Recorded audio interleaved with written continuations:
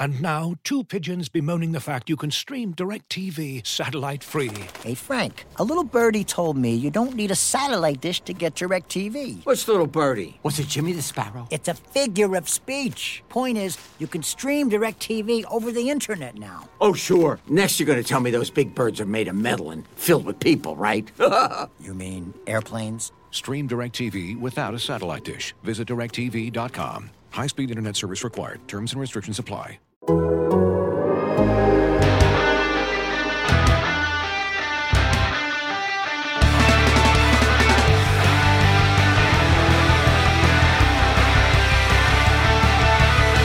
that podcast growling, mean and angry. Hear that co-host shouting, it's Daner and Jay. All right, welcome into a special bonus edition of Hear That Podcast Growling, an off-season growler. Oh, it's rare. It's special. It is. It's like seeing Bigfoot at the Mobile airport. You know, there was nobody at the Mobile airport when I flew home yesterday, because my flight was delayed by 3 hours. So the kind of things I did to pass the time was count the people in the airport, and I came up with 23. I mean, there's 7 gates. It's the tiniest little airport. So yeah, that was. Sometimes in past years, I've flown out Thursday morning, and there's coaches and GMs, and everybody's fleeing Thursday morning. This was an afternoon flight, and that place was completely empty. Yeah, I've actually had success getting good FaceTime with coaches and GMs and stuff, just hanging out at the airport on Thursday occasionally. It's you never know where you're gonna, especially coming back to Cincinnati. It's like you get stuck on the same connector or something, you know, where you're in the same gate in Atlanta too. So yeah, it certainly could happen. Now I can imagine these days, and this week in particular, not a lot of action. And there's not usually a lot of action in Mobile, but definitely not this week. But Jay, you were just down there all week, so that's kind of why we're doing. The biggest reason we're doing this bonus Growler edition is to kind of go through some of the things that were gleaned, some of the activities and things that went down in Mobile. You know, you talked to a good contingent of everybody that was down there. Of course, your Q&A with Zach Taylor is up on the site now if people want to go and read that, but you'll hear some more of the extras from Zach here in a little bit. First time Lou Anarumo has talked since sort of I'm not going to call it a controversial end of the season, but since it being retained, since they decided to stick with them. So have that conversation with Director of College Scouting Mike Potts and Director of Pro Scouting Steven Radosevich. You know, always good to hear from those guys this time of year too. Of course, you talked to others while you were down there, but those are the 3 that we'll pull out. Busy week for you. Busy, different, unique. It used to be the Haberdasher Bar was where you would go to get FaceTime with coaches and scouts. Hey now, putting it out there. This year it was standing on the corner. I found out where they were doing the COVID testing every morning. Oh, so look at you.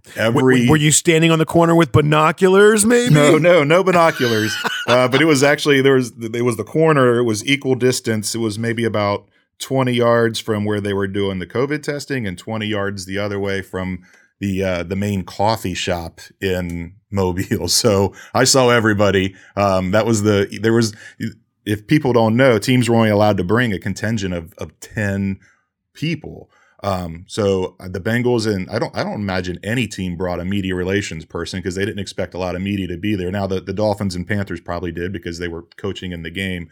So I was kind of on my own to try to line up these interviews, and it was a great way to just get to be able to see everybody and touch base with them and then line interviews up. And what was so odd about it, and you'll appreciate this because you've been on a lot of road trips. My first 2 nights in Mobile, I was asleep by 9 p.m. It was a ghost town. There was nothing going on. I had no interest in hanging out in bars anyhow because of COVID. You're sitting on your bed watching TV, and it ends. That's not the way most road trips go. But yeah, busy days, short nights, and happy to be back home. Oh, falling asleep at 9 o'clock in a room by yourself sounds glorious. Knowing that no one's going to wake you up. Oh my goodness. You're talking about heaven, and you're in the Candlewood Suites with the DVDs. That's right. There's so much you could do. All right. So let's we're going to go through your interviews. We're going to talk a little bit about the players. Maybe some names to watch, specific Bengals fits that emerged a little bit this week, and we got some Twitter questions from a few of you that we're gonna tick through, and then also super excited. People that love Degenerate Corner in This Week in Bengals or hear us do Bengals Growler bets all the time. You know that we're going to be into this, but we have official betting vertical, an entire portion of The Athletic now dedicated to the betting game, and perhaps more importantly, a partnership with BetMGM now. Connected with all our odds. We you know what, Jay? We have a direct line to any crazy odds that we want to try to drum up, and that should be exciting. It should, and as much as I like to come up with stats, we'll come up with some props too. And yes. Speaking, I may have the most degenerate betting tip ever for you later in the show. Boy, now that is a tease that I can get behind. It better not be a Senior Bowl bet. It is. That's why it's. I said degenerate. I mean, only degenerates bet on the Senior Bowl. That is lower than preseason football right there. Okay, we'll keep that in mind. But anyway, so I'm excited about that and the partnership that we can have with that. So we're going to do a special Bengals Growler bet. This is going to be our last Growler before the Super Bowl. So we're going to have a Bengals Super Bowl Growler bet where you can win a growler of delicious 50 West beer if you get it right. And I think it's a fun one that will maybe increase your enjoyment of the Super Bowl. And that's what we're here to do. All right, let's go through it. Let's start here at the top. You talk to these guys. It's a long week. Not as hard as coaching the game, but because of the nature of the interviews and how everything was structured, we'll start with sort of the scout's eye view. I mean, they interview every single player in this game, and they're all set up into these official windows. There's less of the in the past, Senior Bowl is very much a free-for-all, kind of a grab, and there's a lot of jockeying for position and time. Here it's structured. It's very they set you up because you can't have overlaps and all that type of stuff. So they set you up to have these windows of 15 minutes time. And I think from the sounds of it, in the interviews you had with Steven and Mike Potts, it felt a little bit maybe more effective and efficient. To a degree, yes, because you do get everybody, and it's slotted. It's 15 minutes. You're going to get every single player. The biggest part of it was this might be it.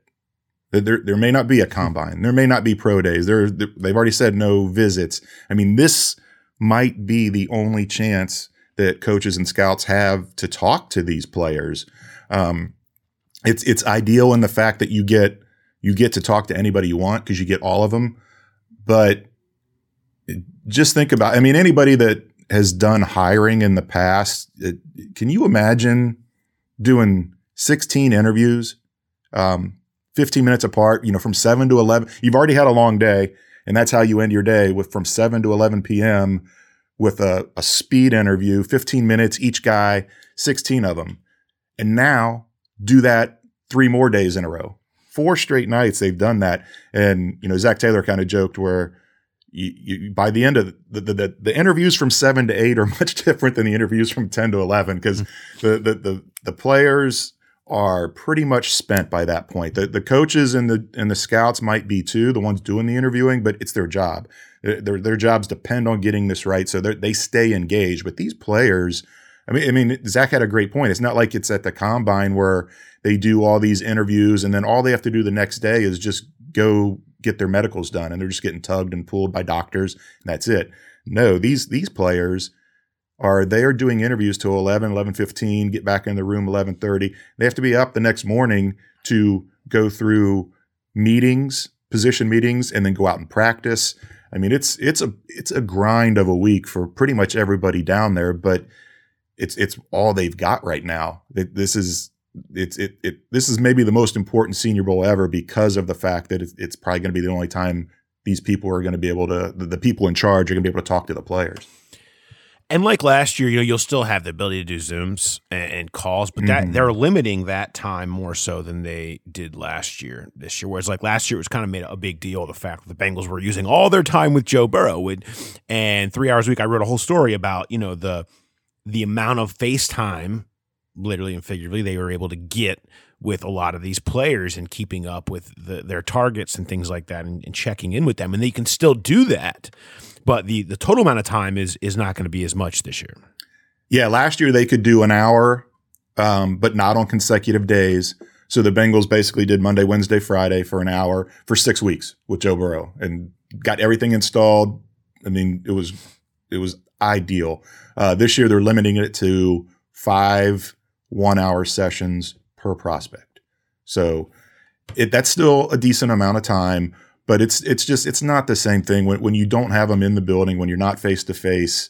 Anytime you're trying to get a feel for a guy's personality and football knowledge and all that, there's that screen is a bit of a divider. It's never going to be as good as being in person, but it's better than not talking to them at all or talking over the phone. Right. One other element, that has made this year very different is opt-outs. And I thought that how teams handle that, how teams view that, is going to be interesting, particularly teams that are picking 5th overall, because some of the most prominent opt-outs certainly are the ones that will come from the top of the draft. And so, you talk to Mike Potts and Steven Radosevich about it. That's part of this conversation. I want to just bring some of the scouts conversation on that, and in particular talking about view of opt-outs and things like that. You guys like, not necessarily just the guys that are here, but the draft class in general, the way it hits you guys? I mean, it seems like there's quite a few edge rushers this year that maybe not the Chase Young elite guys. Yeah, but it's really deep. And I think there's pretty solid players all throughout. It'll be interesting. Potts probably's got a better feel for those guys than I do.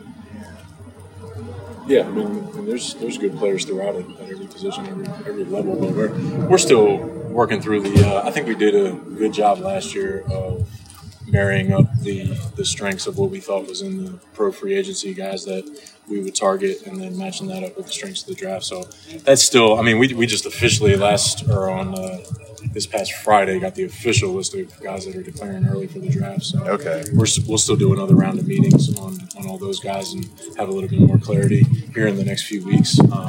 Obviously, we've been working on these guys all year. Some of these guys 2-3 years, so we've got a good idea. But as far as narrowing some things down and kind of clearing everything up, exactly where the strengths and weaknesses and all that stuff are, still a couple weeks before we have a solid, firm view on that. So, but yeah, I mean, it's something that we're gonna have to go through. But I think it's a strong class overall. Yeah, the guys that opt out, is that a ding on them at all, or just as if they would sit out a bowl game, or it can be a ding if we're talking to them and we find it's something that they were avoiding for whatever. Everybody's case is different, so you can't put everybody in the same bucket.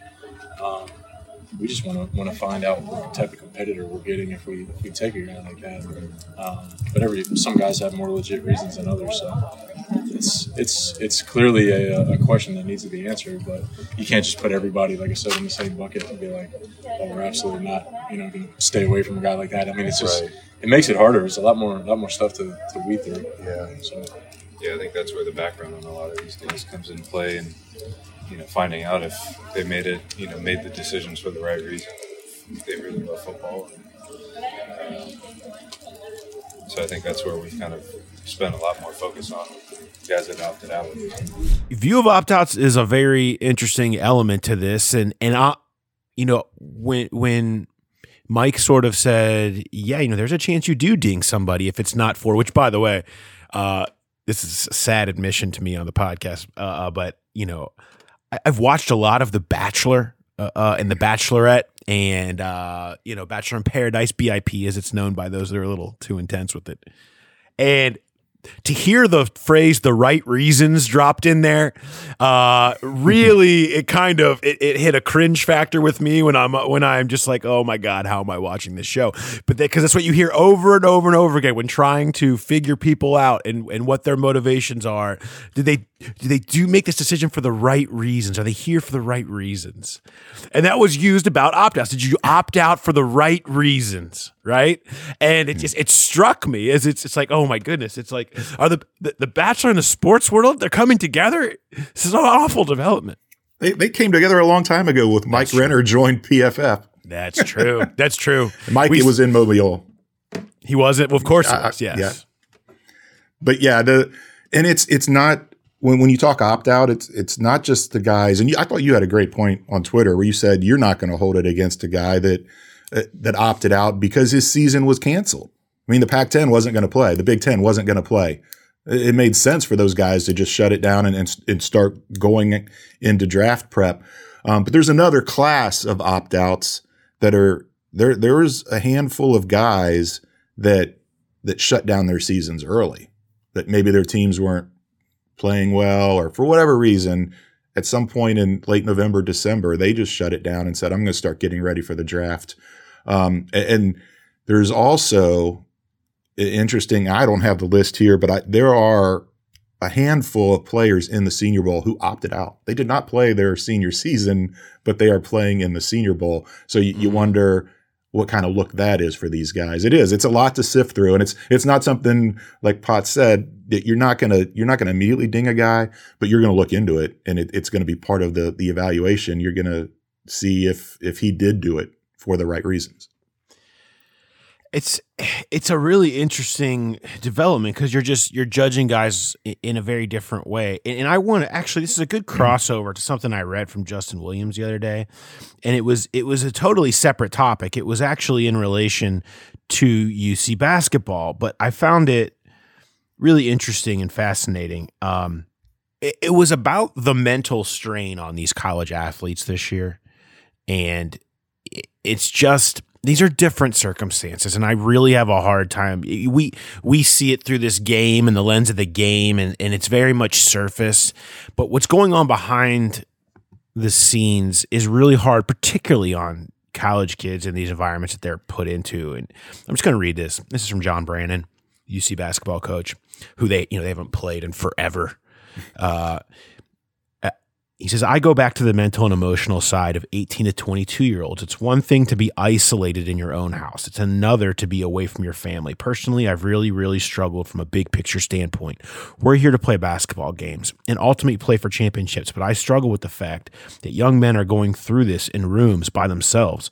I pause myself as a head coach and think, okay, I'm a parent. How would I feel if my daughters were in the same situation? It makes you really check yourself a little bit and understand there's an emotional state to this, a mental state to this, that we just can't pass off. Can't just say, hey, when is the next Bearcats game? I know we're a distraction for many people out there. We provide an entertainment value that is extremely important to the lives of our fans. That responsibility is tremendous. We respect that and fight for that responsibility each and every day. But right now, it's just not about that. It's really about the health of the young men. And he's talking about the mental health. And that's what so many of these football players. So when we talk about guys that maybe opted out at the end of a season, and people think, oh, you quit on your team. And I see people on Twitter, oh, they quit on their team. There is, and maybe they did. And again, if we get into that right reasons thing, but there is an incredible mental strain put on these athletes and what they had to go through. This is not like the NFL where it's their job and it was very much a structure to it. I mean, you're isolated in a room by yourself and you're just supposed to be on a bike and you're 20 years old and there's just a lot mentally that went on this season for college athletes, particularly when you were in some of these conferences like the Pac and the Big Ten, where are they even going to play? What is the season? There's so much uncertainty. It's just, I really feel for that kid. I have a hard time. I am giving all benefit of the doubt pretty much to players that chose to opt out or their reasons behind them. Almost almost 100%. I have a hard time with giving negative grades in anything to somebody who opted out of stuff. Yeah, and because all that uncertainty, it only got worse as the year went on. I mean, you say these guys quit on their team, but they bust their butts all week in practice. They don't know if they're going to play on Saturday. How many games got canceled on Thursday or on Friday? Right. And Steven had a great point about that he quit traveling to college games in the middle of last season because of that. Because he went to the West Coast to see 3 games and he got to see one and the other 2 got canceled and got a false positive COVID test that turned into this nightmare situation where he's waiting in line for 2 hours at Dodger Stadium to get a second test. It was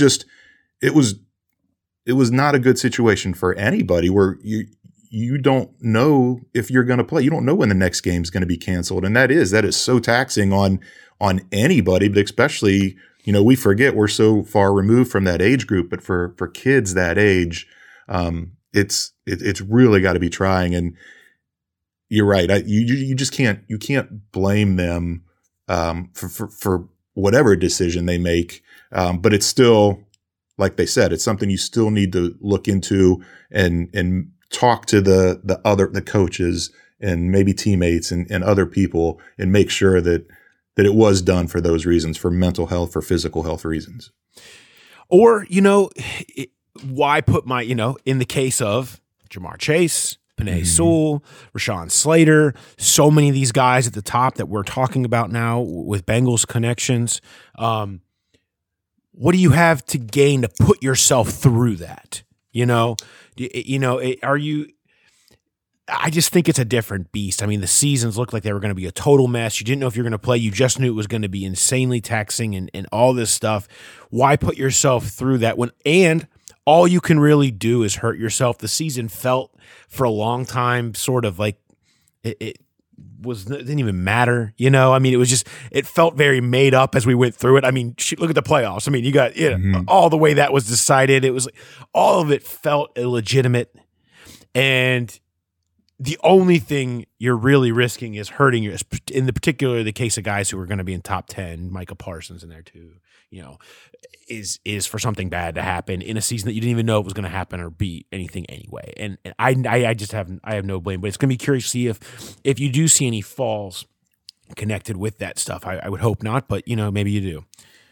A slight parallel. I mean, it kind of parallels to players sitting out bowl games. If it's a lesser bowl game, and I haven't really noticed players getting dinged for that, and that's almost more of a quit on your team selfish decision than putting health into the equation. So, yeah, I don't know. We'll see. We'll have to see how it plays out in the draft, but I don't think teams by rule are gonna ding these guys for that.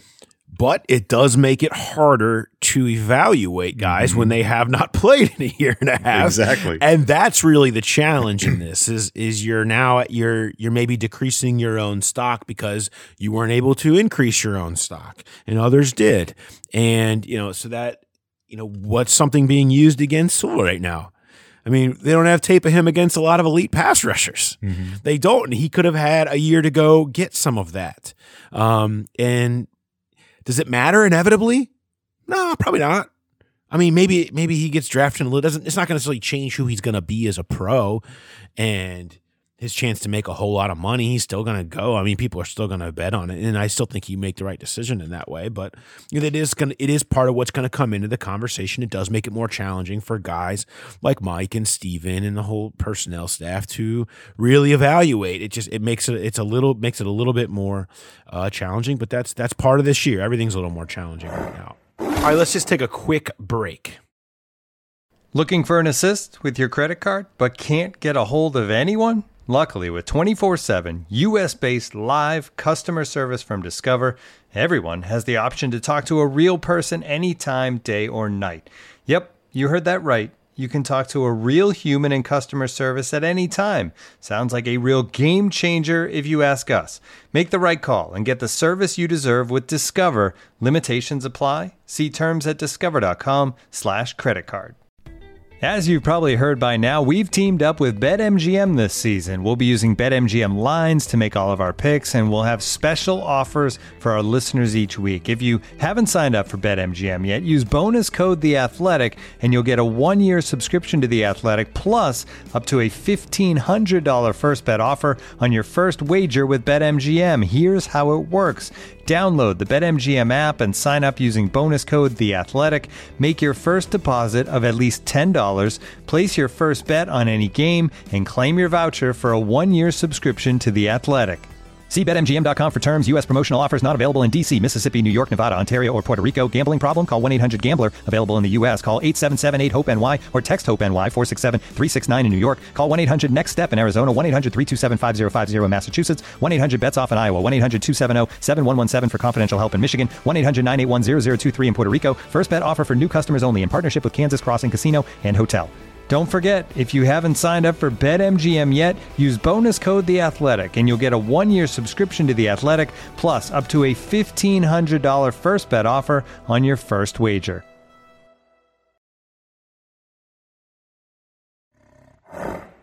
So we haven't really heard from Lou Anarumo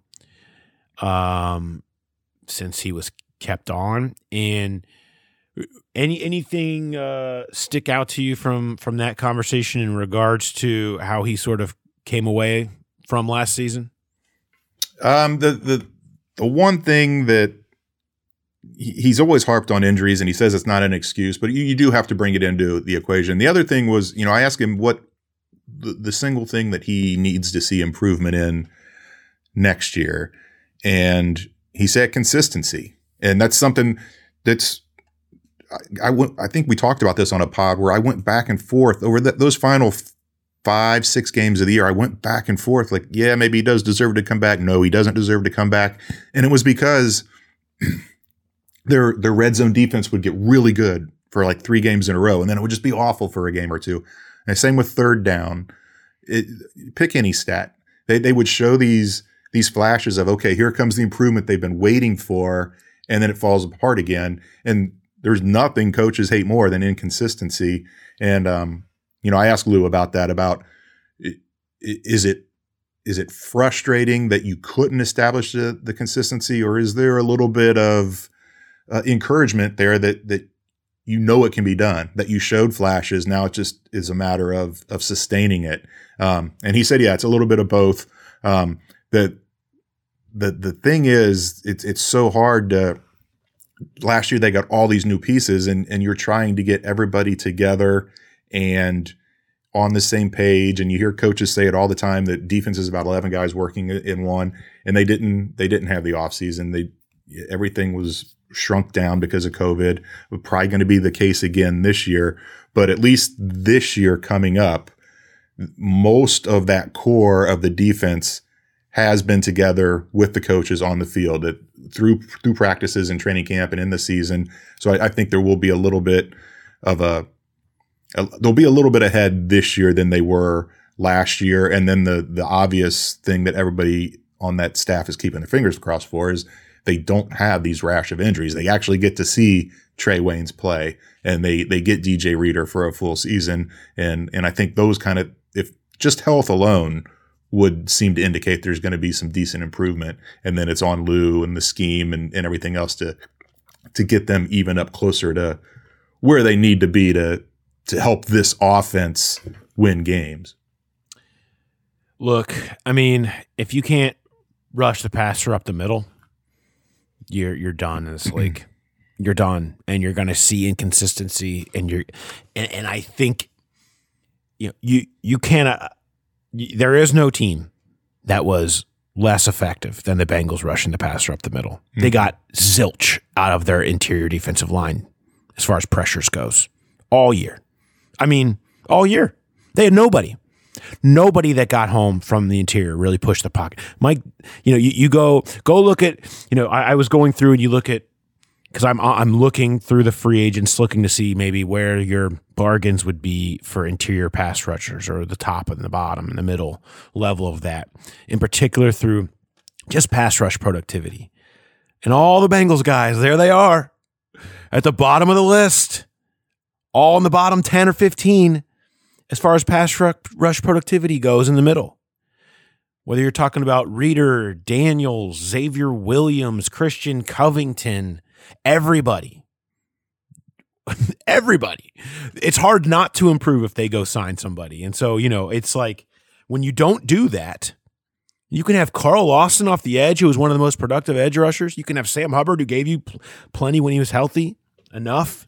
But if you have nothing else, if you have nothing pushing the pocket and the quarterback can just move up every time, it doesn't matter. And I just, so much of last year's defense comes back to the fact that they had no pass rush up the middle. And that was because Geno Atkins was a nothing. They got nothing out of DJ Reader.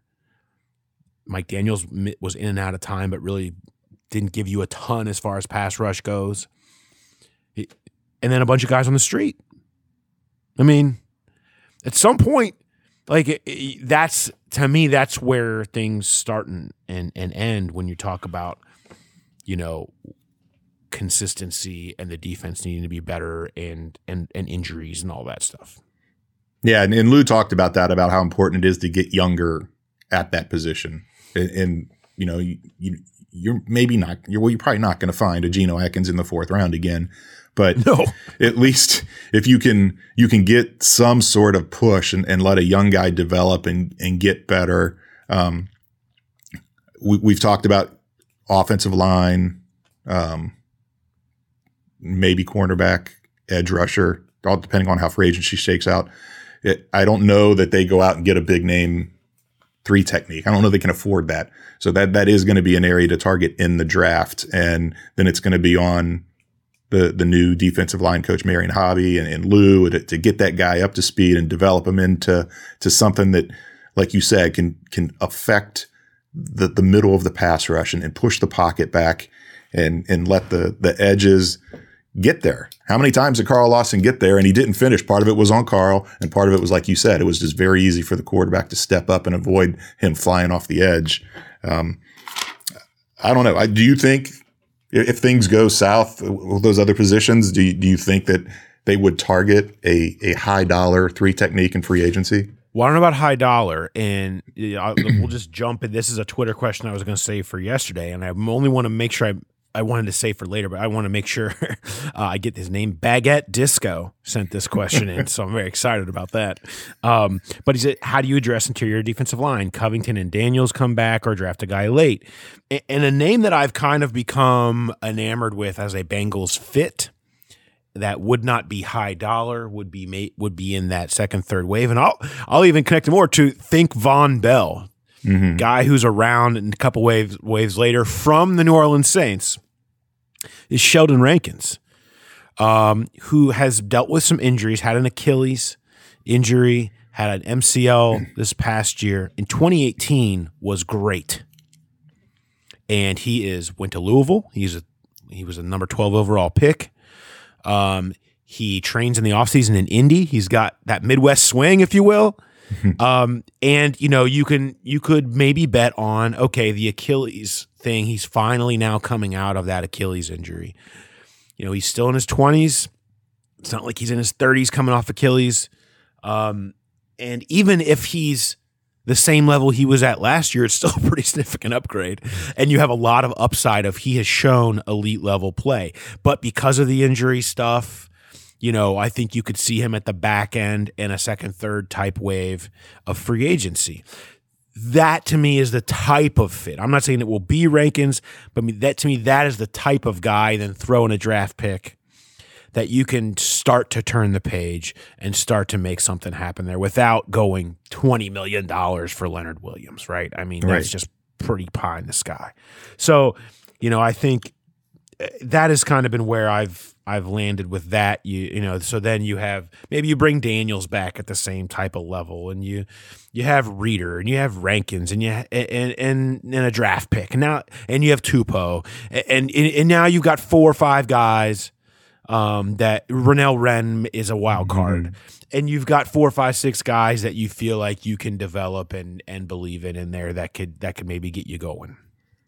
Yeah, Rankins is an interesting name because one thing Zach and a lot of the guys I talked to at the Senior Bowl, they said everybody wants to know what the plan is right now, and you just don't know. Number one, they'll get into the free agent stuff once they get this week of the Senior Bowl out of the way.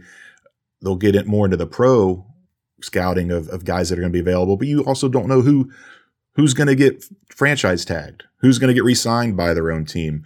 And with Rankins, the Saints are one of those teams that are in a mess with the salary cap. And it feels like that's a guy that you don't have to worry about. Maybe he gets retained, that he is probably going to be out there on the market. Yeah, sounds like he will be out there. Yeah. Kat Terrell has a great piece. Anybody that's looking for our old friend Kat, she had a great piece on how the hell the Saints are going to do this, get out from their $100 million under the cap, and it goes into all those details. And Rankins mentioned there's somebody who's going to be on the out. Highly recommend going in there. Again, another one of my favorite things about The Athletic. You can always go find it right there. We've got our New Orleans insider who has all the insight on that type of stuff, and in the high detail. And that's a name that sticks out to me. But and there's going to be 2 or 3 different types of guys like that I think you could keep an eye on. To me, that's the half measure of fixing that if you are investing in the offensive line and all other stuff. I'm not going to go down that road right now on a growler. So let's keep rolling. Let's bring in some of the conversation with Lou just for people to hear from him again and get a little bit of his thoughts on a number of different topics. So here's Jay at the Senior Bowl with Lou. The assumption is, and you mentioned it yesterday too, pass rushers and guys that can cover. Yep. I know they're both important. Is there one that is maybe even just a little bit more important in your mind than the other that you have to prioritize? No, I think they're equally important for us. We're in a situation where I think if we can upgrade both those positions, certainly want to, finally get Trey Waynes out there, see what he can do, and hopefully things work out with Will. We'll see how that goes, And then, Carl Lawson's a free agent. So we all know how those things go. Mm-hmm. You just don't know. But so I think to us, they're both fairly going to be impactful positions that we add guys to this year. You confident you guys will be able to keep at least one of those 2 guys? I hope so. Yeah. I mean, I hope so. I had good exit interviews with both guys, and, it seemed to. But again, this is free agency, and you never know what happens, So as far as the rest of the free agent class, is there one that looks like there's going to be more available edge rushers or more available corners? Well, there'll be guys available. Appears to be maybe a tad more rushers, but the whole league wants corners and rushers, and that's just the way it is. Some teams maybe a little less than others, but for the most part, that's a premium position for each defensive team in the league. So, we'll see. But we got a good head start on things. We know, trying to target some guys that we like, and we'll see how it goes.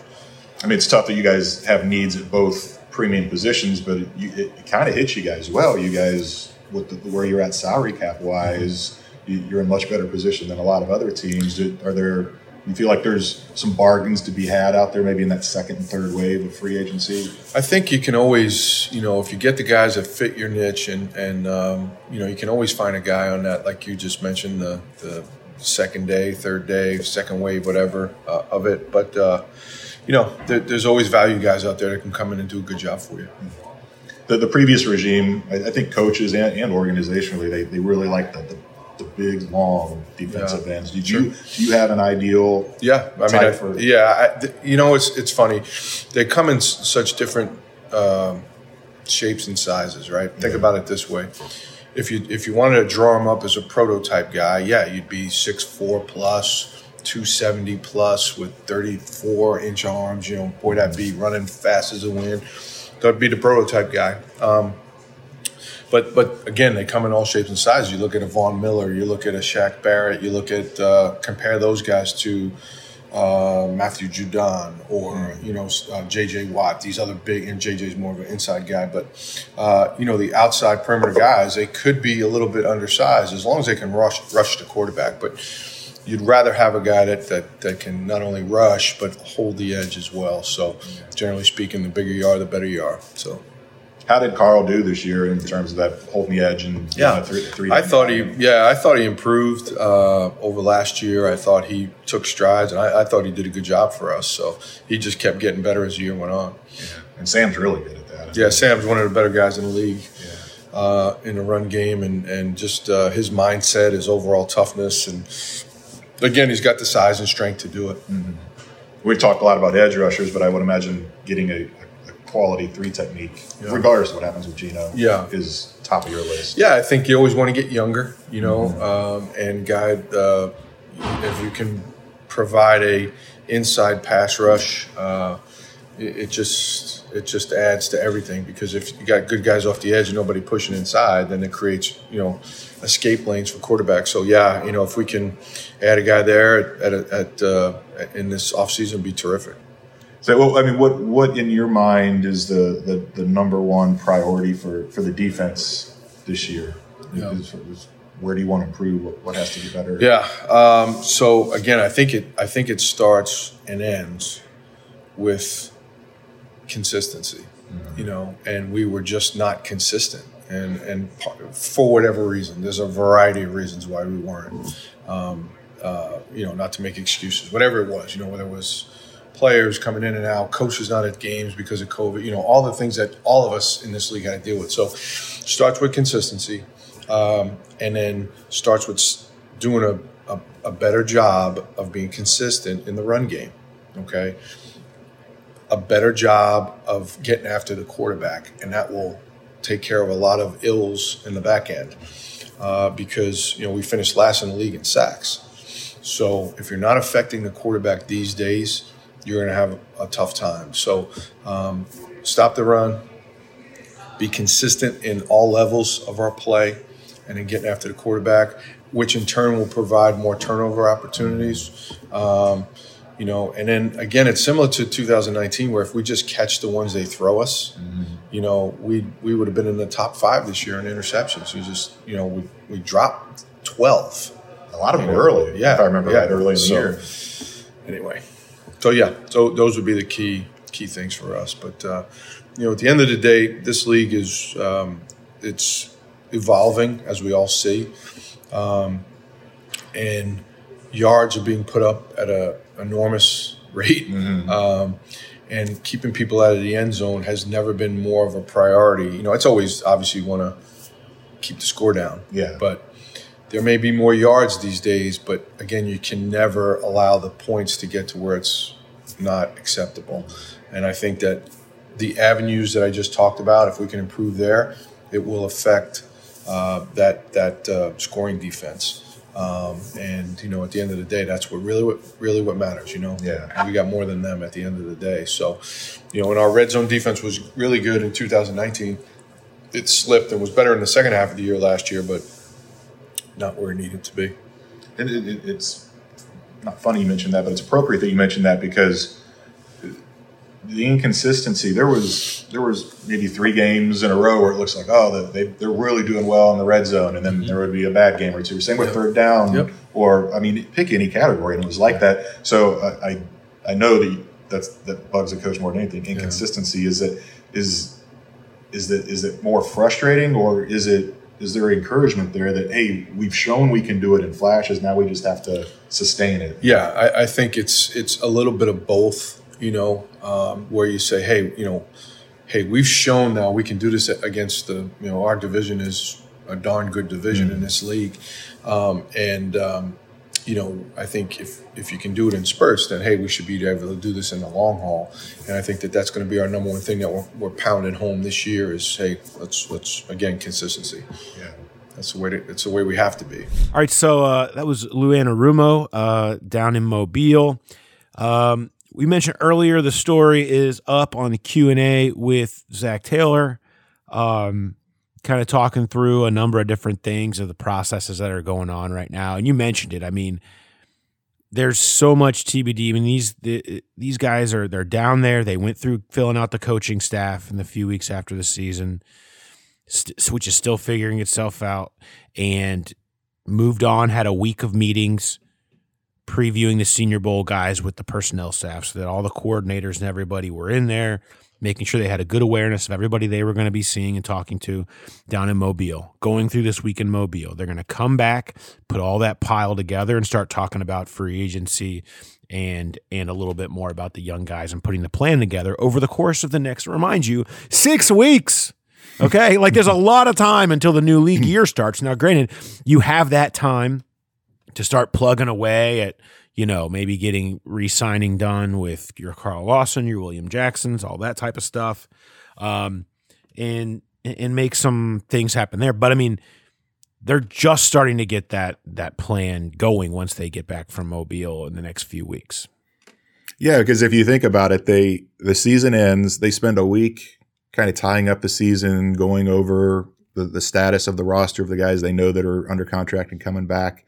Then the week after that, it's all about identifying and interviewing coaches. That very important hire of Frank Pollack, that whole week leading up to that was all focused on hiring coaches, which they still have at least one spot to fill.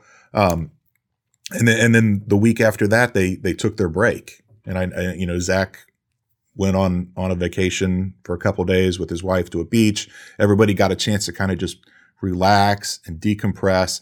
And then they spend a week gearing up for the Senior Bowl. So yeah, this is when the Zach talked about it being a grind at times in Mobile this week. The real grind when they're basically living at Paul Brown Stadium starts next week, and that 6-week ramp up to the start of the new league year.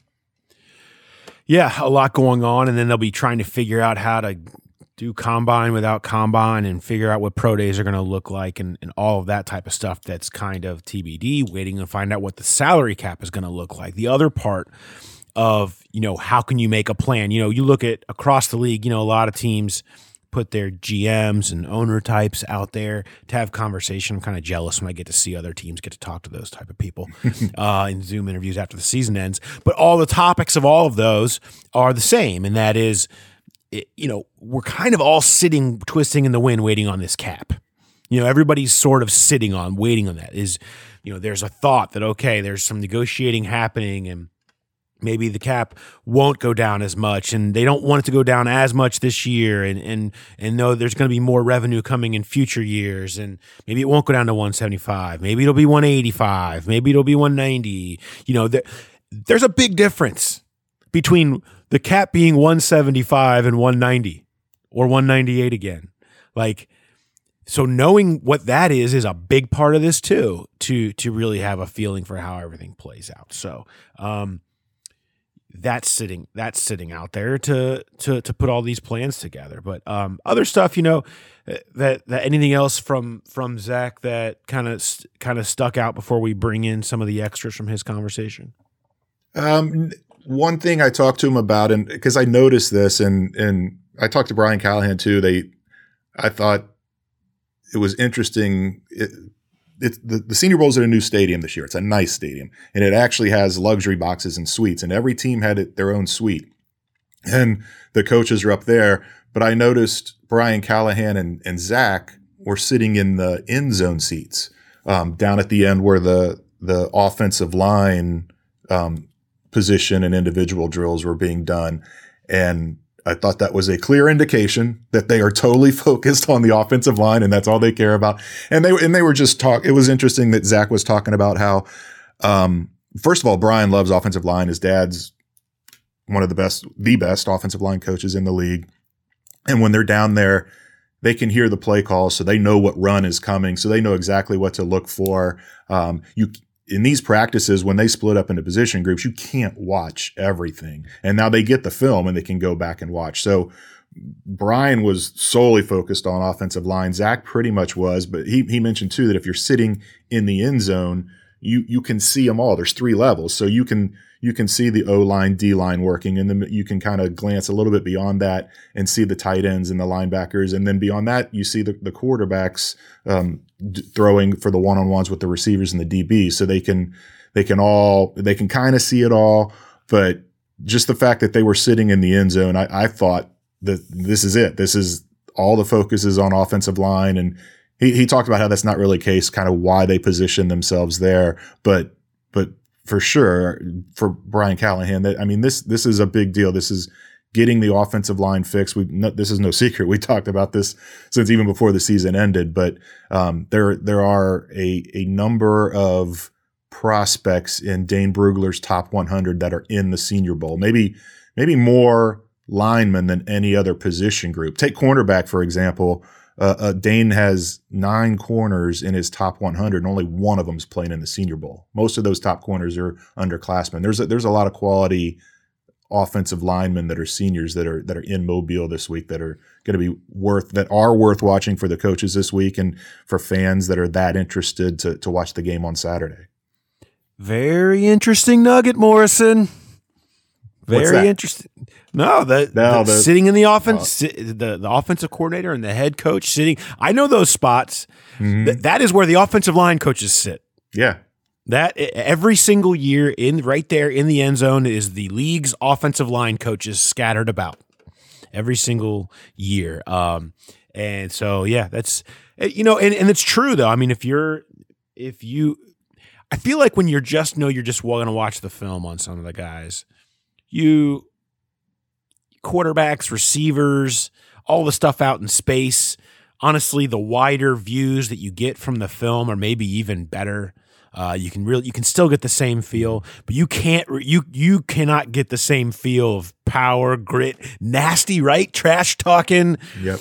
All that stuff that you can see and kind of even feel a little bit when you're down there on field level. And I think, that makes sense. It doesn't necessarily mean that they're definitely taking an offensive lineman. It doesn't necessarily mean that, but I do think that there is value in seeing something, maybe positions that they're focused on while they're down there in Mobile. Good nugget. Let's bring in some of the extras that you can obviously read. A good majority of the Q&A is up on the site right now. We highly recommend if you're not a subscriber, please do. I believe we're still at $3.99 a month. Great deals going on. Just go and click on the link to the story and you can subscribe there. If you're already a subscriber, thank you. Always love having you along. That story is up now, but here's a little bit of extras for you from Jay's conversation with Zach Taylor. I mean, this is a grind now. This is different than anything anybody's ever done. It's normally at the combine, the players, a great player might have 25 out of 32 teams request them because you only get 60, so you can't request for everybody. So they might have 25, but it's over 3 days. And so, worst case scenario, they got 9 in one day, and they're 15-minute interviews and stuff. These guys here, they got 16 in one night, and then they got 16 the next night, and it's from 7 to 11. And then it's not the combine where the next day they got to go get pulled on, for medical. They have to practice, and have meetings. And so it's a grind for us. It's a grind for these kids to go meet all day, new offense, you're nervous, go practice, and then go meet from 7 to 11 at night. It's tough. Is there a deterioration of the quality of the interviews from like 7? Last night at about 10:50, our guy was feeling it, and he was doing a good job battling through it, but they can't remember what team they're with at that point. We asked a kid about Jesse Bates, and all of a sudden he starts looking around. He's like, "Oh my God, I'm with the Bengals." I didn't even think about it. And it's just these kids are just put to the gauntlet. But it's helpful for them. It's helpful for us. It usually doesn't unfold this cleanly here, this formally at the Senior Bowl. Usually it's a little more informal, and this has been a great deal for us. Yeah. What is the mission of those interviews for you?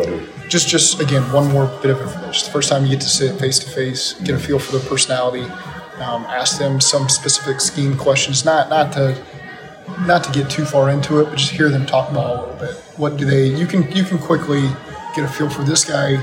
Understand ball, can he articulate it? Sometimes that's not important based on the position, but for some it is. You like to get a little feel for that. So then as you call their position coach from college, you kind of have a little more information on what you need to dig into. Hey, this guy really struggled when I was talking about this.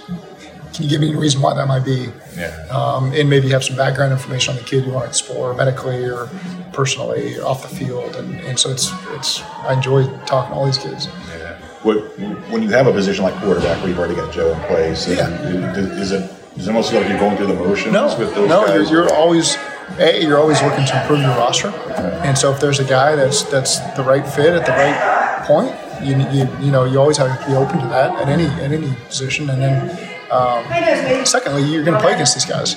Yeah. And so you want to know how they think and how they talk, and the more information you can gain about guys that may be playing in this league for a long time, the better.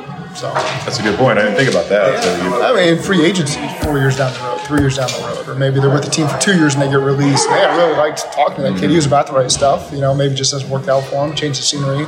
There's a lot of reasons why you want to have notes on these kids. Whether you're taking them now or 2, 3, 4 years from now. Yeah, I asked the scouts about that yesterday. Where when they're if it's a guy that's going into free agency, he's been in the league 4 or 5 years. You go back to the notes of him coming out of college and those interviews. So much water under the bridge, and they say, yeah, absolutely. Yeah. You go back and look at everything. Yeah, I mean, sometimes you just remember. I mean, a guy makes such an impression on you, especially quarterbacks. That's what I've done for the last 15 years is talk to quarterbacks. So I don't need notes on the quarterbacks. I can remember every conversation I've had with every quarterback, and, because you spend so much time studying the guy, and so it's easy to know. But with position, like the position coaches are drilling down on their group and they're watching everything possible, and you can't do that. You trust them, but when you're watching film, what do you focus on? The top guys? No, we'll go through every player. But you personally? Yeah, because we do that in the draft meeting. So over 2 days, we may watch every D tackle, and everybody who's potentially in the draft. And we may have already done that in the defensive staff room. Hey guys, these next 2 days we're going to watch all the D tackles. We'll go there and watch them, and then go to the scouts, and Duke will say, all right, hey, Wednesday and Thursday we're going to watch all the D tackles, so you get a chance to watch them again. And so then that could be in March, and then so in April, as you're really, again, Duke's kind of sifting through the whole thing, you may, hey, let's go back and watch these 5 guys. Either we don't see them the same way, or we want to make sure what we believed in, we see again, watching them 2 weeks later again. And so you spend a lot of time, because free agency really ends, once middle of March, whatever it is. And so you get plenty of time to just make sure we're doing right by the draft. Yeah. It's fun. I mean, I feel like last year, those prospects that came through, we all knew inside and out. And so we knew we were drafting a guy, we knew everything about him, we believed in him, we knew this is the guy we wanted. And there were plenty of other guys we would have loved to have taken too. That hey, maybe Logan was there, but we like this other guy that was 3, 4, 5 picks later. Yeah. We would have been loved to have had as well. So just felt really good about the approach to the draft, our ownership of these prospects, and we'll feel the same way as this offseason gets going. I'm very confident in that. When you were talking about this being a grind, I mean, I guess you probably figured last year was going to be the harder, more labor-intensive process of coaching down. Is it actually more this year, even though you're not coaching the game, just because it is? Maybe not. No. When you're getting a practice plan ready and running meetings and on the field practicing, that takes up a lot of your time. And so no, I'd have a hard time saying that this is more intense than that. It's still a grind, though. I mean, what do you guys? You're at the stadium for what, 5.5 hours? Yeah. 4 hours. You got to come home and eat in an hour and a half? Yeah. I don't. Sitting in the stands watching football is not a grind for me. Okay. That's relaxing. It's fun. You get to have conversations with guys you're around. Hey, number 3's up again. Make sure you're watching this one-on-one down here. So like Brian's watching the O-line, D-line, we're all sitting there watching it. We got eyes on the other guys that are happening. So we can all make sure we're watching and seeing the same thing, and making sure we're not missing somebody who's maybe having a good day that we want to focus in on more the next day. So that part, it's a grind setting in middle bleachers. And your back hurts by the end of the 5th hour, but it is fun. I enjoy it. My leg falls asleep when I sit on metal. It's not the most comfortable thing. Yeah. But what are the suites like? Did you go up there at all? It's just like sitting behind. It's kind of always what I've done in the combine, watching quarterbacks throw. You get a chance to see those guys interact also when the reps are over. When the linemen are standing back there talking to the coach, and you can hear them, pretty good. And that's what I love watching 9 on 7. You can hear the line calls, so you know what run's coming. So if you're trying to watch the left guard or the right tackle, oftentimes you can hear the mic point, the call, and there's similar calls maybe to what other people use in the league. And so hey, when they're on the wide zone on the left, let's watch this backside B with the guard and the tackle. And so it's great when you can actually hear the calls down there. Okay, so that's kind of a run-through of conversations with scouts and coaches and the boots on the ground there in Mobile. Hope everybody enjoyed that stuff. With a cameo from Stevie Wonder and ABBA. Oh, yeah. I sat down with Zach in the hotel or the hotel restaurant, and there was no way around it. The music was playing over. And then magically the the restaurant closed and they turned off the music. And so I was wondering how that was going to play over the recorder while we were talking. And it's faint. You can hear it, but it's just interesting. I was waiting for some sort of song while I was waiting to meet Zach. Fleetwood Mac came on. Don't Stop Thinking About Tomorrow. Yesterday's Gone. I was like, oh my gosh, this would be perfect if we had this interview if we had this song playing while we were doing the interview. But I was very appreciative of all those guys of being willing to sit down with me and talk about what's going on with the team. Yeah, to sit close to you, close enough to you to hear you. Yeah, right. True. I mean, I can only imagine how refreshing it must have felt to look another interviewing, just to look in the eyes of a person you were interviewing. Like, what is that like? What is that like? I can't imagine.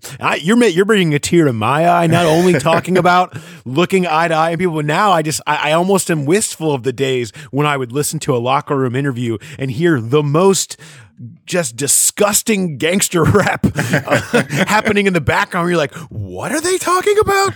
Not that I love hip hop, but there are some songs that would happen in the Bengals locker room that were really kind of wrong. And but you always knew that you could hear that in the background of an interview. Like, oh, the days where you had songs in the backgrounds of interviews instead of just the sound of your chair squeaking and your dog barking. Shout out too to the Dolphins. Speaking of songs, at practice, the Panthers played a lot of that gangster rap that you were mentioning. That some of it was foul enough that a lot of it was bleeped out. The Dolphins ran the gamut. They had a lot of rap, but then all of a sudden a Metallica song comes on in the middle of practice, and then Stranglehold by Ted Nugent. I almost told Zach that you need to take a cue from the Dolphins and mix up the song list for practice. See if Marion Hobby has some access to the Dolphins playlist. Exactly. Pull that thing out. Now, I don't want to come off as anti-rap and hip hop. I mean, I think if there's anything that I've established myself as, it's that. I just remember the days of hearing a lot of cursing while I'm trying to listen to a conversation. But anyway, let's dive a little bit into players, and then we'll do some Twitter Q&A in the Growler Bet real quick. Players, Bengals, Fitz, names that were on the mind a lot. What do you kind of think? Yeah, so you wrote about this, where probably a day 3 running back, and one of the things that I think fits them well and fits a lot of teams now, because you talk about the wear and tear on these guys. And we saw it last year with Antonio Gibson, who Zach Taylor admitted he didn't even know who he was before he coached him at the Senior Bowl. It didn't get a lot of touches in college, and he comes in and has this great year for Washington. There's a couple running backs that in that boat where they have shared the workload at their college, and they're in the Senior Bowl now. One's Michael Carter from North Carolina. His teammate, Javonte Williams, they had Williams had 157 carries, Carter had 156. But Carter had the better year, but Williams is viewed as the better prospect. Carter could be one of those day 3 guys that could be a real steal. Excuse me. Another one is Elijah Mitchell from Louisiana. I know from the coaches I talked to, they thought he was really impressive in the practices. He's a guy that split carries last year. At wide receiver, I think obviously a Jamar Chase, a deep threat, is something that is top of mind. But let's not forget, Alex Erickson is a free agent, and not saying that they've ruled him out. I mean, he may be back, but you need to look long term. And so when that comes down, you start looking at wide receivers that are down there that are also either established or can be good punt returners. And a couple of those guys to watch: Amari Rogers from Clemson, Kadarius Toney from Florida, and then a real sleeper, Dwayne Eskridge from Western Michigan. That's not going to be someone they're going to target early, but it could be a back of the draft kind of guy. If you guys, any of the listeners, are going to watch the Senior Bowl on Saturday, those are some guys to maybe keep an eye on, not only how they play at wide receiver, but if they get any chances to return kicks or punts. I mean, Kadarius Toney is legit. Yes. He's crazy. I mean, the tape going around where they run Tony highlights next to Dante Hall highlights to show the compare. I mean, the old human joystick. I mean, that's Kadarius Toney. And you never know. The thing is, and you see so many good receivers. To me, this was my takeaway in some of the practices and conversations and the names that keep coming up. The people are like, oh, look at this. There's just so many damn receivers. Mm-hmm. There are so many good receivers. And that's what this league is becoming. That's what college football is just a plethora of really good, talented receivers that you can get later in the draft. There's just going to be so many. Talking about this draft now might top, the last one. As far as generational, can we keep calling them generational receiver drafts when they happen every other year? I mean, that's just what the game is now. The best athletes play receiver. They have skills at this level that they haven't always had because of the rise of 7-on-7 ball. Everything about the way football has moved in the last 5 to 10 years, it has made it so there are just tons of receivers. Tons of talented receivers out there. And always keep that in mind. And I always try to keep that in mind when we go nuts on the Jamar Chase, Devontae Smith, Jalen Waddle conversation. Those guys are rare, but just keep in mind how many good receivers are found also in the backs of these drafts and just how many, when you look at the Senior Bowl, the number of names you can rip off, the number of highlights you can watch from these practices of dudes with real skills. To me, that was one of my biggest takeaways of the Senior Bowl is like just ripping off all these receiver names again. It's like, man, it's going to be another one of those where you can find lots of great receivers all up and down this draft with different skill sets. Who else? I was going to say that can kind of bring me to my degenerate betting tip. All right, let's go. Do it. Let's get it in there. Okay, you're right. There are great receivers all over the field. There's no one to throw it to them. The quarterbacks in this Senior Bowl, there's Mac Jones, and then none of the other quarterbacks are probably going to be drafted before the 5th round. It's Newman.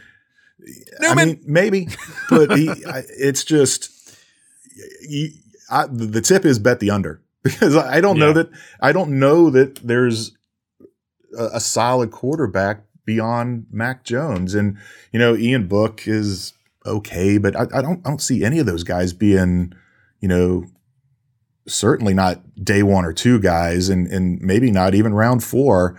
So every year it's a little different down there. Zach and the Bengals didn't have a lot of great offensive players beyond Justin Herbert and Jalen Hurts last year. And it seems like this year the main guys that are going to help you put up points, the quarterbacks, Felipe Franks, who's the younger brother of Jordan Franks. Jordan Franks, the Bengals practice squad tight end. He's gone now, but he was with the Bengals for a while. There's guys that are notable from their college games, but they just don't look like they're going to translate into really good pro quarterbacks, and it could be a defensive slog on Saturday. All right, let's take a second and switch gears here and hear from a sponsor. Victorinox, the makers of the original Swiss Army knife, have been a reliable companion for life's everyday challenges, mastering functionality, innovation, iconic design, and uncompromising quality with its products. The Victorinox Swiss Army knife provides you with all the things you don't think about until you need it. Tweezers, a screwdriver, and even a corkscrew. With the Victorinox Swiss Army knife, you can be prepared to master everyday life. You can find Victorinox Swiss Army knives at Dick's Sporting Goods. And now, 2 pigeons bemoaning the fact you can stream DirecTV satellite-free. You see this? A family watching baseball on DirecTV with no satellite dish in sight. Let's heckle them. You call that changing the channel? Choke up on the remote, buddy. I hope getting all these games on DirecTV makes up for your mother not pre-chewing your sunflower seeds. DirecTV has the most MLB games. Visit DirecTV.com. Claim based on total games offered on national and regional sports networks with choice package or higher. Availability of RSNs varies by zip code and package. High-speed internet service required. Terms and restrictions apply. I have to make sure before we move on to Twitter questions that we give love to Quinn Miners and his beautiful Wisconsin belly. And glorious hair. And glorious hair. Interior offensive lineman from Wisconsin Whitewater. Speaking of glorious hair, home of touchdown Jesus Jake Kumaro.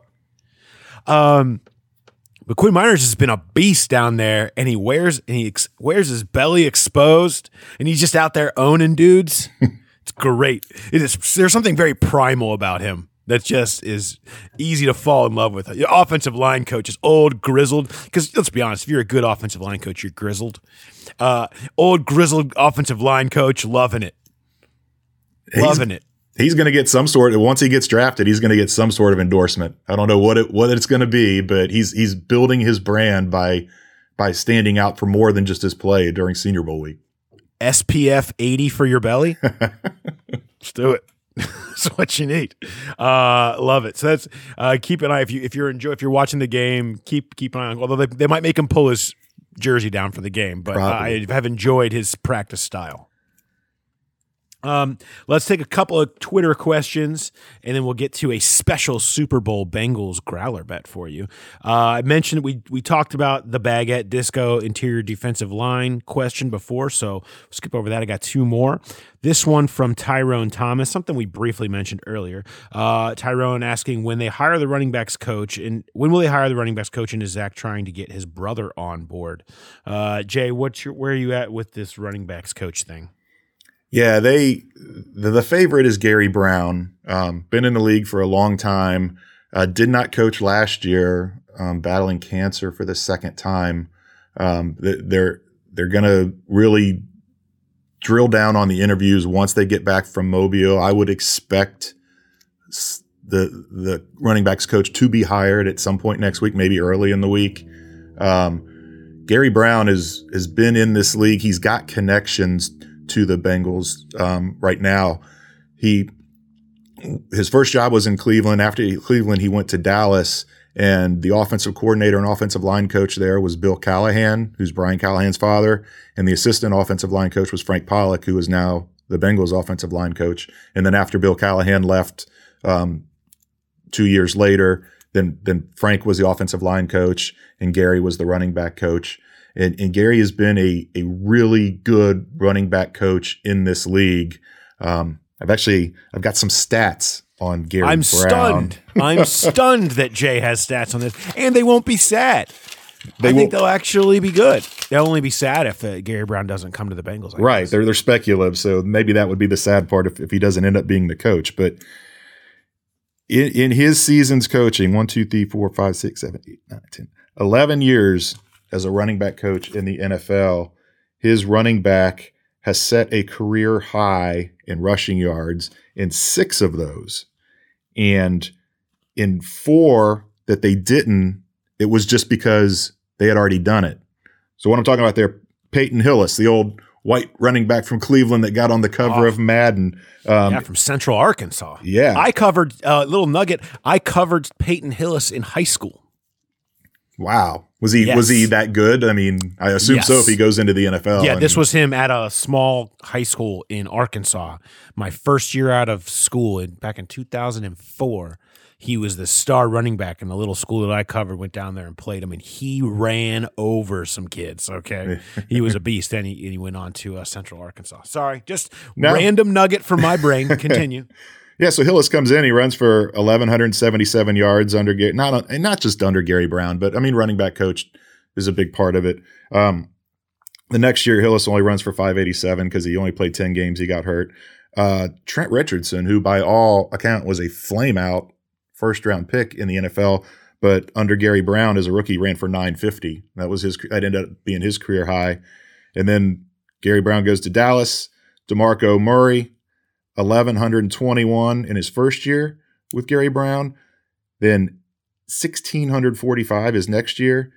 Then Darren McFadden comes in, runs for 1,089. That ended up being the second highest of his career.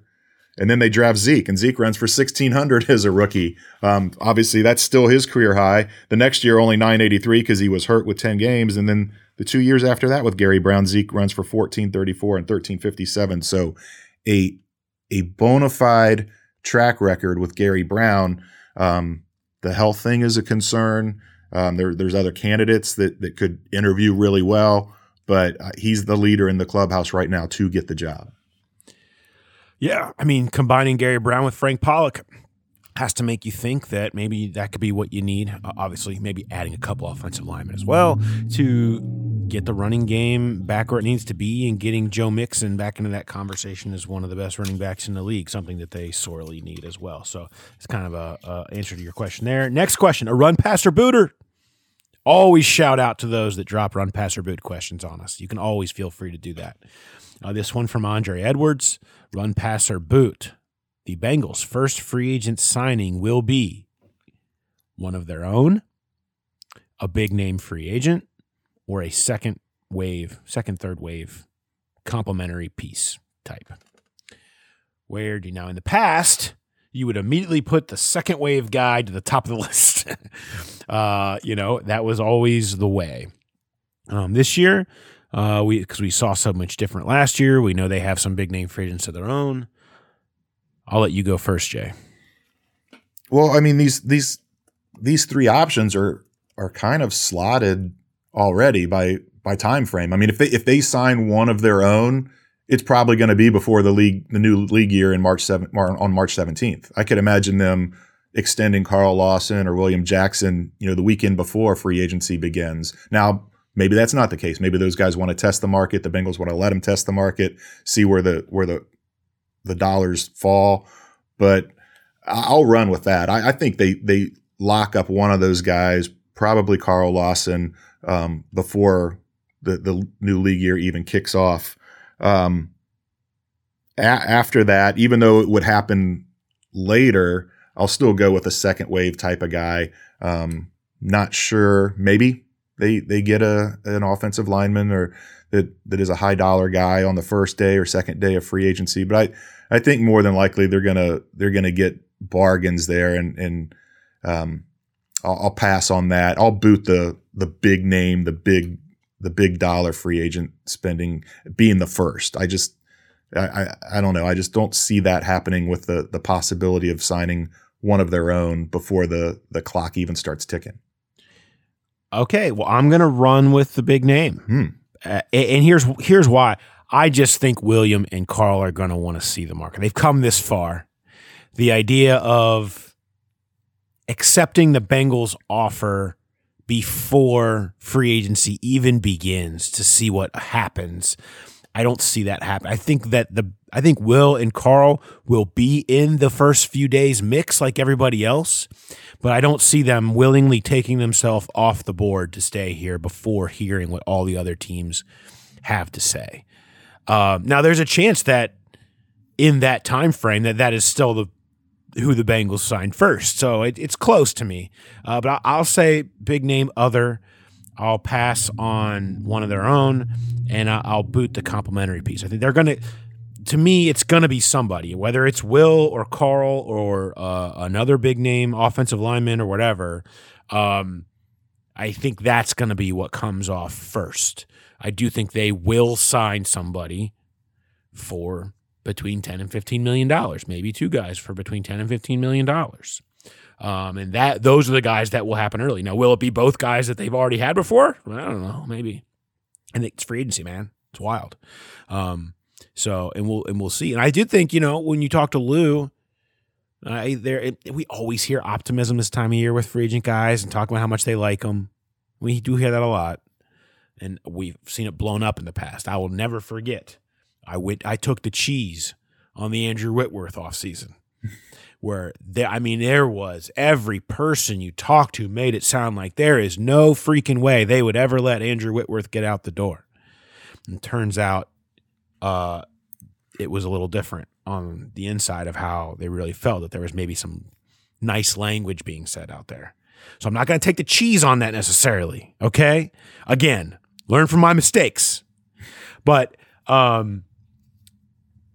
lot of optimism, I think, around being able to bring back Will Jackson or Carl Lawson, maybe even both, but, certainly optimism that one of those guys can be back in the fold. Yeah, the Whitworth, it wasn't. Not only did they let him get out the door, they kind of pushed him with a low ball offer, an insulting right, despite offer. an exact opposite of everything that had been said over the top in every single setting in the months leading up to that.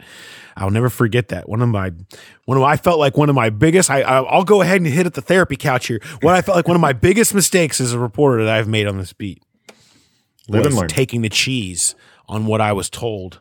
On the Andrew Whitworth situation. Never again. Don't believe him. Everyone's lying in free agency time. Everyone's lying. All right, Bengals Growler bet. For those of you that have earned it by sticking around, or those of you that scroll to the end anytime there's a Growler bet, I know you're out there. It's okay. We've got a fun one for you. Thanks to BetMGM, we've got our new hookup for placing bets. But we've got our own this time because we're going to get, if you want the delicious 50 West beer, remember you can send me an email, pdaner@theathletic.com with Growler in the subject header, or you can hit us up on Twitter, use hashtag Bengals Growler Bet, all one word, part of your hashtag Bengals Growler Bet on Twitter. And we will see it in the column and you can put your answer, one submission only. Here is the Growler bet. It's a Super Bowl one, so you gotta wait a week. But here it is. You gotta get within 4 seconds of the snap, time of snap of the last touchdown of the Super Bowl. When will the last touchdown of the Super Bowl occur? We need a time of game. So if you think it's going to be a walk-off, you're going to say 2 seconds. 2 seconds left in the fourth quarter will be your answer for the Bengals Growler bet. So you can send that again, pdaner@theathletic.com, or use hashtag Bengals Growler bet to us on Twitter. All right, Jay, do you have a guess? I do. I love this guess, and I hope it comes true. Okay. 7 minutes and 7 seconds remaining in overtime. Overtime. I forgot about overtime. It's going to be a classic game. The only other Super Bowl that went to overtime, the winning quarterback was Tom Brady. Maybe he pulls it off again. Maybe Patrick Mahomes goes down. But yeah, I'm hoping. I love the idea of Super Bowl overtime. I'm hoping that it works out that way. And if it does, I think both these teams' offenses are aggressive enough where they're not going to play for that field goal and give the other team a chance. It's going to end with a touchdown early in overtime. See, here's the thing. I think what you can see, there's a decent amount of faith in the kickers. And I think that's going to play into this, right? Where a field goal at the end can win it. Put yourself in position for a field goal, not necessarily going for the touchdown. It's possible. It's always possible. You never know. So I'm tempted to go in the 7-8 minute range of regulation and then thinking that you'll see a field goal at the end. But you know what? I want to root for something I want to see too. I'm going to say 122 in the fourth quarter is the last touchdown. 122 in the fourth quarter is the last touchdown of the game. That is my guess.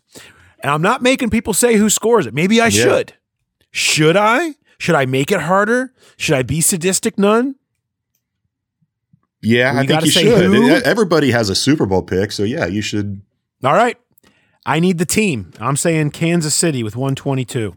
I'll say Tampa Bay. Never bet against Tom. Never bet against Tom. All right, so we now need your team and time in order to win the delicious 50 West beer, the Growler.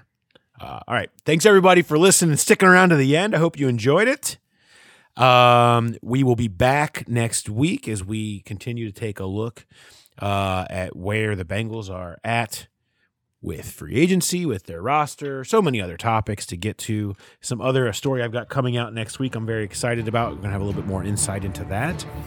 And so a lot going on. We will be back next week. Thanks for listening to The Growler. Have a good one, everybody.